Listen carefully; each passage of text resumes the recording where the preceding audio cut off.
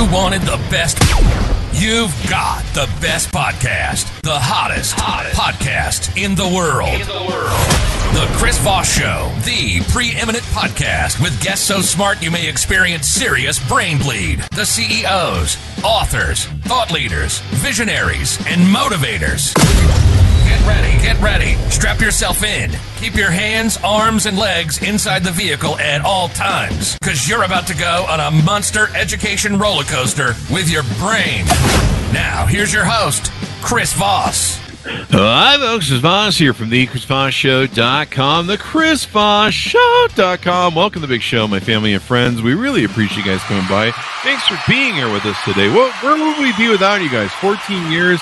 1,400 episodes. There's 2 to 3 new ones a day. What more do I got to do to make you people happy, for hell's sakes? I don't know. Anyway, guys, as always, refer the show to your family, friends, and relatives. We really appreciate it because, they want to listen to the show and be smart, too. They don't want to be stuck in their dumbness, and you don't want to go to those family reunions and be like, you again? So refer the show to your family, friends, and relatives. Go to goodreads.com/Chris Voss, youtube.com/Chris Voss. Let's see, we already did that. LinkedIn.com/Chris Voss. And that TikTok thing, we're trying to be cool over there, and it's not working, but whatever. We're also on Instagram as well. Anyway, guys, we have an amazing gentleman on the show. He's going to be talking to us about some of the software he developed and some of the ways that he helps construction get done better and software and being an entrepreneur. And we're going to talk about everything, damn it.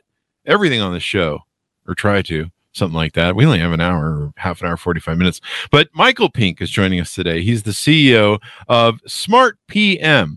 He's got over 20 years of construction analysis and analytics experience. His passion lies in transforming the industry through data. Welcome to the show, Michael. How are you?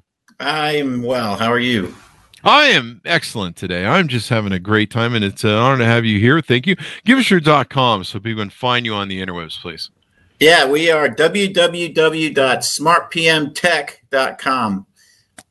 There you go. And give us an overview. What does your company do?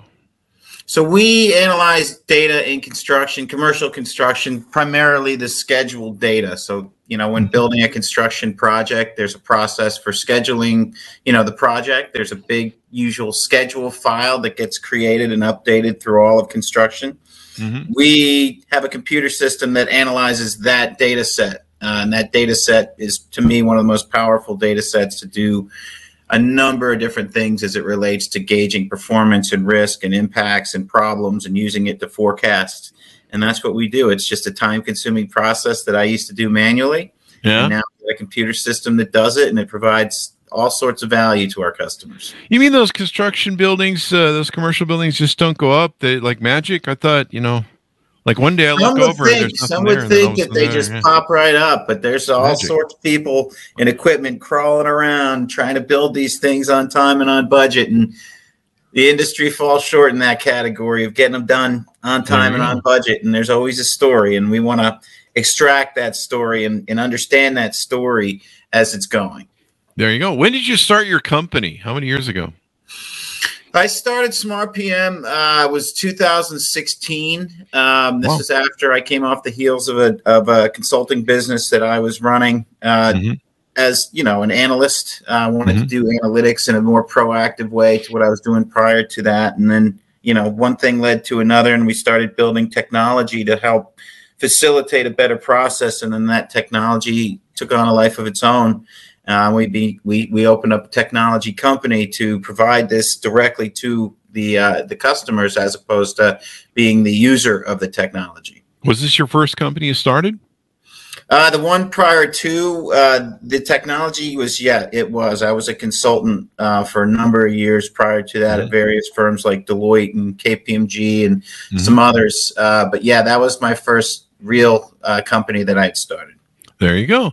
So give us a little bit of origin story. What got you in this line of business and down this road? Were you just born with Tonka trucks and you just honestly I was not wasn't thinking about the construction industry when I graduated college. I actually ended up getting into a construction company as a part-time job in college to make some money. I was an industrial engineer, which is essentially an engineer who helps build better processes, optimize processes, add efficiencies to various things. And, you can go into many, many different fields at the time. Supply chain, logistics, that sort of thing was a popular thing. Setting up manufacturing facilities to be profitable was the common job. But my first job, since I had worked in construction, was at a company called KPMG, which is a large accounting firm, but also had a consulting practice where I was essentially a forensic analyst of projects that had essentially gone bad or gotten over budget or delayed. Wasn't necessarily what I was looking to get into, but it was a good opportunity up in New York City. That's where I'm from, up in New York. And I took the job with the idea that if I didn't really like what I was doing, I could move around. But it was became very interesting to me because, as a person who was trained to fix broken processes and add efficiencies, and walking into the construction industry on the back end after problem projects, it was started to spark my brain a little bit on, why are all these projects late and over budget? What do you do about that? And that's really what pushed me into where I am now. I used to have a thing in my business that I used to, I had a mortgage company for about 20 years. And the problem with the mortgage company is everyone's kind of a vendor. Like you're the big fish, well, maybe the mortgage lenders are, but you're kind of the big fish and you're relying on all these different vendors, the credit report, the appraisals, and all that stuff. And imagine the construction business is like the same. You're trying to build a thing. You got the construction workers, inspectors, concrete guys, the mob you got to deal with. No, wait, that was the 90s in New York. Maybe it still is. I don't know. But I remember, I think in the 90s, in the 80s and 90s, you couldn't pour cement without the mob. But so you got to work that whole thing. What was the Don's name? John. Anyway? Gotti. Do it, John. Gotti, right? Yeah. And so you got to work all that thing. You got to go to Marlon Brando and be like, "Hey, I need a favor." But no, I'm just kidding. But you got there's so many moving parts that you've got to nail down, schedule. And so it's like project management. Only, did you find that back then when you started in the business, everything was manual? There really wasn't any software to it? No, there was scheduling software. And the question was at the time, why with all these processes and all these, these plans, what actually ended up happening? Because when the interesting thing about construction, to your point, is yes, there are a ton of moving parts, and these are big things that they're building that are going to take a long time. The interesting part was they've agreed to a price and a timeline before the project even started. And they've put together a plan before actually hiring, every single sub that's going to be involved. All the vendors, they've actually committed to a plan and a budget. And then they've also gotten started, trying to pull all these parts and pieces together. But lo and behold, most of the time it took longer and it cost more money. And that was where the consultant would come in and help them sort of navigate, well, why did that happen? Yeah. But yeah, that was part of the problem that we saw was, first of all, scheduling products have been around for 40 years, since actually the 50s, but the real technology was the technology that they're using today was first brought out to the market in the late 70s, early 80s on desktop computers. And, what you notice from that data set is that they don't necessarily manage the process right? There's a way to build a schedule well, first of all, but not everybody knows how to do that. Very few people actually know how to build a schedule that's worthy of managing a job. So, that's the first problem we solve is, okay, let me look at your data and make sure that your schedule's following best practices. But then once you get there, that's when you can start to analyze progress and performance for what it is. And that's the next thing that we do. But those things hadn't been around on top of these scheduling platforms for a very long time. So that was the manual piece, was taking that scheduled data and making sense of it, and making sure that it was built well and vetted and everybody agreed to it, but then following an updating process with some analytics weaved in so that you know how you're doing, which was non-existent as well in those programs. Does that make sense? It sure does. It sounds like everyone's still using Microsoft Project Manager from 2000, right?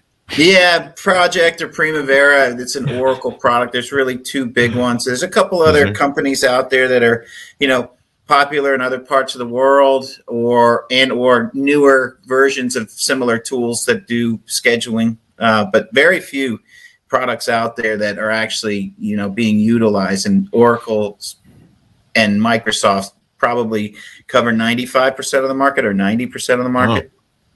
So where did you see a way for you to innovate, for you to create a special lane that gives you an edge? So it just happened because I was doing it manually. So when I get involved in a project, usually it was halfway through and they're like, where are we headed? What's going on? Are we on track? Are we off track? If we're off track, what do we need to do? Or it could be even at the end of the job where the project took too long and it cost too much money and they were arguing over money.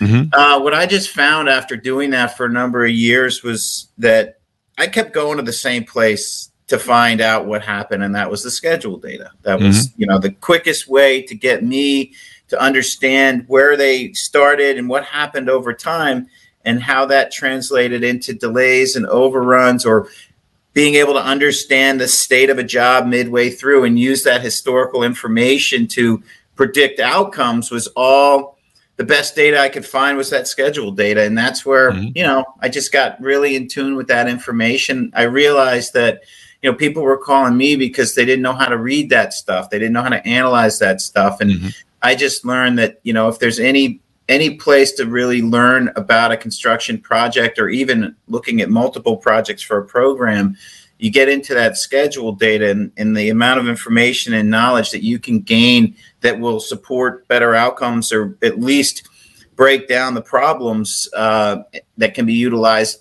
forensically or prospectively for gauging risk or predicting risk, was all in that schedule data. The problem was it took, weeks, if not months at a time for me to analyze that. But having done it enough, I just was wired to think about automation, right? Like I don't want to do this anymore. I don't like locking myself in an office for 2 months and ripping through schedules in like my late 20s now into early 30s. I'm done with this stuff. Going down to check if Bob nailed in the nails. Yeah. Let's get this. Let's get some computer to do this. So that was actually what kept me engaged in this monotonous task, was constantly thinking about ways that, the things that I was doing for whatever reason it was with the schedule data, if and how I did it, if that could be automated, how would I approach solving this problem that may actually help add efficiencies into an industry that needs it, pretty badly. There you go. Would you call this a SaaS service? Yes. Yes. Our product is software as a service. People purchase our product and load their data directly into the system, and it starts pumping out analytics in real time. And then as new data sets come, they add it into there, and it just keeps giving you feedback at that moment in time for each project that you're on, and giving, various levels of analytics. One of the whole other big issues was that even if one person in your organization can do what I can do, that's one person that needs to then go translate all the data to other people. And there's various hierarchy in an organization, starting with the executives, getting down through management, and then ultimately into the site teams. They all need to be speaking the same language, and they all need to be understanding this information to collaborate effectively. And that's not just for the contractor, that's between owner and contractor.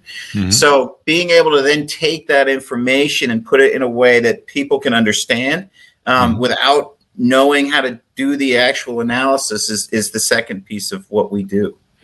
So you deliver it in a plain language. I'm looking at some graphs on your website here, and you've got different bar graphs and different other variations that can give people breakdown on how things are going. So you guys make automated project controls and schedule analytics software. It leverages billions. I should have like a Carl Sagan soundboard on that. Billions of data points hidden in the schedule to automate it and project reviews. And this can save companies risk, mitigate risk, control costs, and increase profitability. How do you accomplish that?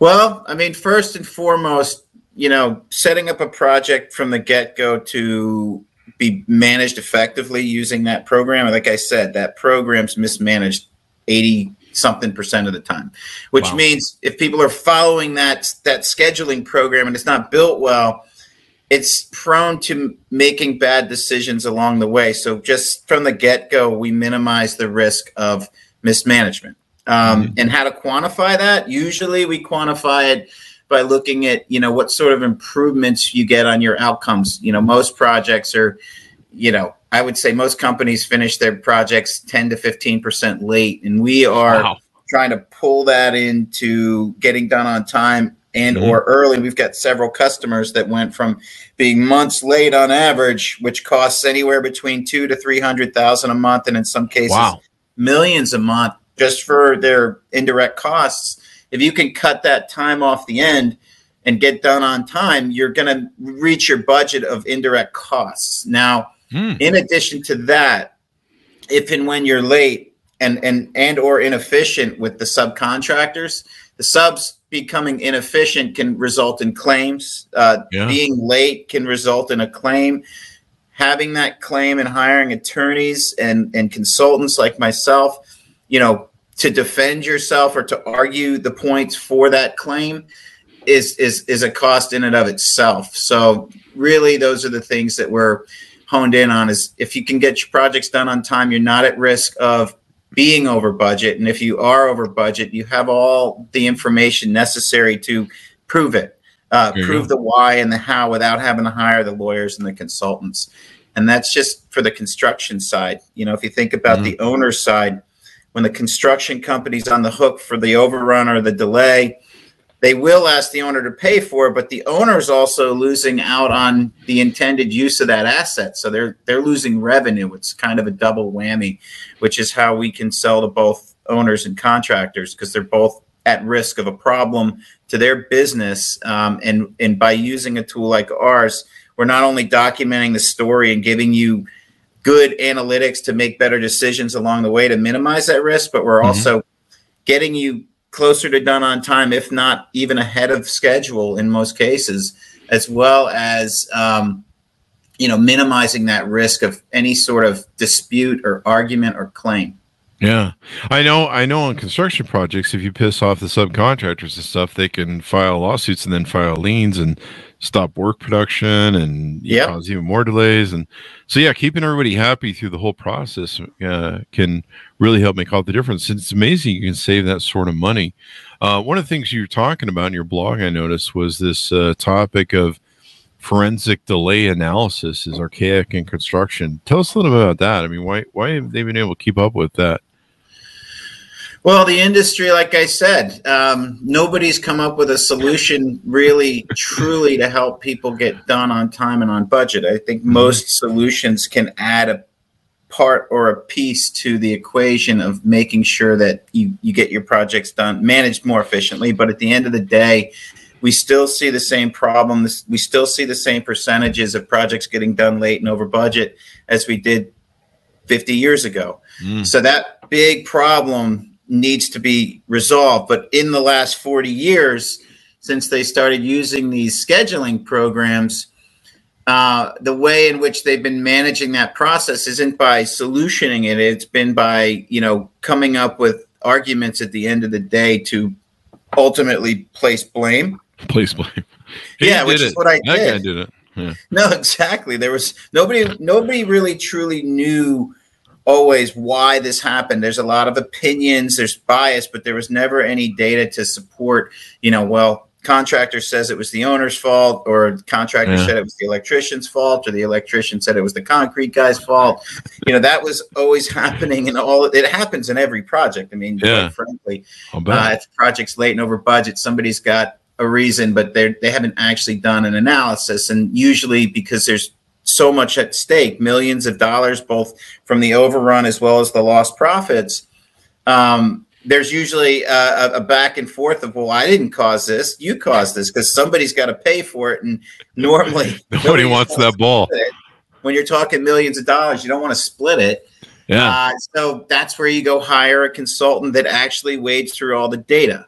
And then The reason it's archaic is because that data, I mean, any consultant can argue anything they want with this data set because there's so many busts in the actual data set that you can say, well, if this happened, like it looks like it did, then it would have been this guy's fault. And usually, unfortunately, and this is where I got hung up in that claims world, was there's bias. I mean, there is bias by the consultant who should be objective. You can see them moving more into an advocacy role and really painting a argument picture like a lawyer would, that, well, if this, and that, then that means it's your fault, whereas the other side's doing the same. So to me, that really removes this objectivity, this objectivity that's necessary, and makes it much more subjective. So it's just like kicking the can down the road. And until you have an opinion-free system doing the same analysis, which is what SmartPM is doing, you don't have you have this open area of arguments amongst professionals who are speaking at a level above everybody else. I can see where it can cause a lot of havoc. And, if one thing delays, then, there's kind of a landslide effect. If Bob doesn't put the nails in and he doesn't show up today, the inspector's going to show up tomorrow and be like, hey, why aren't the nails put in? And they're like, I'm just using something really simple here. It's exactly right. The ripple effect of construction. And then Bob's like, well, I'll be in tomorrow to put the nails in. The inspector's like, well, I got a schedule, man. I'll see you guys in 3 months. And you're like, well, what the hell? So and then they're blaming the inspector for not coming back. It's the inspector's fault because Bob didn't put the nails in. So I guess with your software, people are able to find those data points much easier, because data usually doesn't lie. I don't want to make a hyperbole, because there's probably times where data is lying. I've seen Chat GPT and it has seen me. But so your data, your ability with your software and your intelligence is able to go through and figure out, okay, here's where this marker point was, where everything started just kind of going right off the rails. Yeah, it's able to do that. Now, that's not its number one, I would say, value prop. Its value prop is to understand performance in real time while documenting those things as well. Being able to really capture history as we go along and use that to better understand risk in the future, but all the while documenting those things that are deviating from the plan, giving the user the tools necessary to react well, so that even though these things are going to happen, they are. Bob's going to forget to put his nail in, and the inspector's going to get... Bob always forgets to put his nail in. But and then the inspector's going to show up, and then he's not going to come back for a week. But the question is, does that mean that we're going to lose a week on the job, or is there a way to manage with this reality? Because things are never going to go right. There's always going to be things that go right. There's always going to be things that don't go right. And then there's going to be the things that you really need to focus on going right to manage to that end date. And that's what we're bringing forth, so that doesn't get lost, so that somebody would know if Bob misses that nail on that day and that inspector shows up, we're going to lose a week. They know that a month before that happens. And you can see the writing on the wall of the areas that you really need to be honed in on, which may not be what the schedule's telling you, but it may be what the data tells you if you are extrapolating risk correctly. And really it's starting to guide you into seeing these things while documenting the impacts, and then certainly finding opportunities to improve performance down the road to right the ship if necessary. So it's not necessarily looking backwards. It's always looking in real time of what can we do with what we know today. And so basically best case scenario through the hiccups and things that go. I mean, how can we autocorrect or correct, get back on course or stay on course or improve from where we're at? Yes, and it's a combination of both those things. To me, you need to look reactive and proactive at the same time. There you go. Whereas the industry was generally being reactive at the end of a job instead of sort of proactive throughout, and reactive in smaller micro bursts to keep to that understanding of how do we still accomplish our goal. Usually people are shooting from the hip too early in the job, and the schedule's falling apart, and nobody's seeing the data, seeing the forest through the trees from the data. and then it ends up sort of spiraling out of control under everybody's noses, and then the arguments ensue. And that's really the problem we're seeking and actually solving here. Yeah, and this just wastes more time on top of everything else. So the software, looks ahead and says, hey, we need to make sure Bob shows up, does some nails. So someone goes and talks to Marlon Brando and says, make him an offer he can't refuse, to make sure he shows up on Wednesday. So that, anyway, I'm just doing jokes. It's exactly how it works up in New York. There you go. I'll make him an offer he can't refuse. I don't know what that means. Anyway, Godfather, folks, one of the greatest movies of all time. So you started this. I'm looking at, like I said, some of the different image. Who's your target audience for this? People out there listening, we're going to put this on LinkedIn, different things. Who are the people who are your target audience? What industry? Well, obviously commercial, but what particular people? Well, generally, most of our customers are GCs or CMs, general contractors or construction managers. ENR 400 is the top largest 400 contractors in the United States. We sell to a lot of them. They have a big understanding of scheduling and project controls and the value of data. But we're also selling to smaller GCs that do maybe 5 to 10 projects. I call them mid-market. Maybe not be in the ENR 400, but they still have big projects that are tens of millions, if not hundreds of millions of dollars, where, every project's at risk of being 10% over budget across the board. Those are big dollars that we help them save. So any company that's working on projects over $10 million plus, even in some cases $1 to $5 million, and uses a scheduling process to manage those jobs, we not only help them understand that process, but we give them a tool to understand the data behind that process. And then we also sell to owners. Owners use our product to really gauge performance of the contractor. They have access to that data set too. Like an owner will receive the schedule files to review the schedule and the progress on the schedule, but they don't have the time or the know-how to actually rip into that data. We actually allow them to do that so that they can have good discussions with the contractors. As a matter of fact, several projects, the contractors and owners work collaboratively with SmartPM because it actually exposes good information that they can communicate on. And then consultants use our product. The consultants like me that do the forensic delay analysis will use our product. Consultants who are what's called an owner's rep, where they're representing an owner that doesn't really understand construction as well or doesn't have the time. I just got money, man. Yeah, they're just looking at it on their behalf.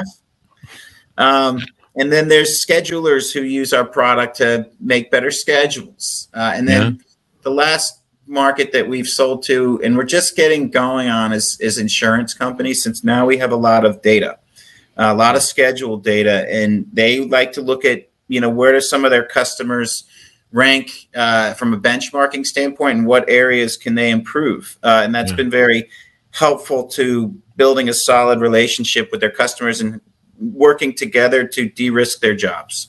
There you go. Can Bob order the software too, so he makes sure and shows up on Wednesday and puts those nails in? Bob could, but I don't know if he would pay that much for it.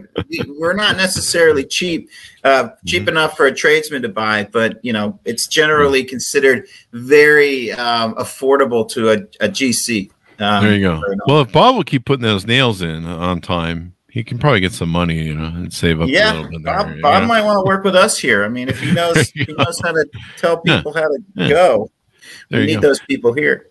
So how does the data get entered? It's automated project controls and software. Is there somebody who has to be like, hey, Bob did the nails today, and they have to input that, or how does that work? So we're sitting on top of a process that exists. So people build schedules, they update schedules. That's a process that exists in most commercial projects. It's a requirement in most cases. So getting access to that specific data set that already exists in the program and in the industry on most projects is all we need to do. Some cases people can just load it in manually if they want, depending on how they want to approach it, but we also have an automatic loading capability, whether you have it in a server somewhere or you're loading it into your project management platform like Procore. However you save these files, if you have a system in place, we can tap in and just grab it. or, you can just manually load it. But yeah, we want to be as non-disruptive as possible as it relates to adding new, steps to the process. So like I said, we're tapping into a process that exists, and we have ways to automate it based on you updating your scheduled data and saving it somewhere. We'll just get loaded right into our program. And now we've got this new feature that's rolling out where it's going to start automatically sending you your reports to the various people who need whichever reports that we print. Oh. So do you see more, there's this chat GPT and, discussions about AI. Do you see more of that being able to serve the industry and make a difference in everything you're doing? And just, I don't know, chat GPT is going to figure it all out. You just put it in and be like, hey, what's my schedule? And it just figures it all out. Yeah, absolutely. I mean, we are taking an approach to AI as well, unrelated to chat GPT. It's one that's really about studying the data behind all the data that we have and looking at what projects do well, what projects don't do well, what drives project outcomes. We're going to classify our projects and compare, hundreds, if not thousands of similar projects to help people understand sequencing and durations better and really correct deficiencies in the schedules that they're building. The other thing that we are thinking, or probably going to do, is also, we have a lot of good insights into this specific subject matter, and we're not limiting it to scheduled data. We are going to be looking at cost data, resource data, pulling it all together into one place. But as we train our customers, and as we, study our own information, and as we talk about what we're seeing and associate that to the data in our database, we fully anticipate capturing all of that information and putting it into a database that ChatGPT can understand. If you understand how ChatGPT works, it really goes out to a data set. Well, right now it goes out to the internet, and when you ask it a question about something, it's going to go crawl through hundreds or thousands of sites and find this popular opinion and then essentially regurgitate that popular opinion.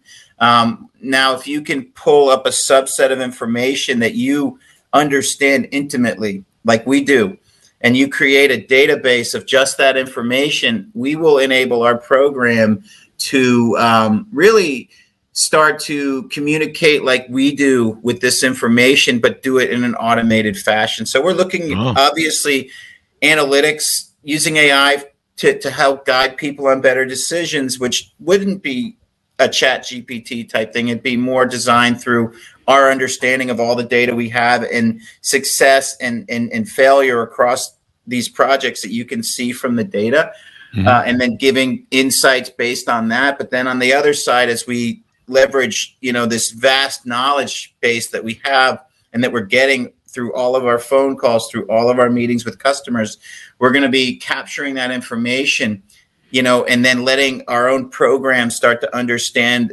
how we're explaining these things and how we're, what our beliefs are and how that ties to the data.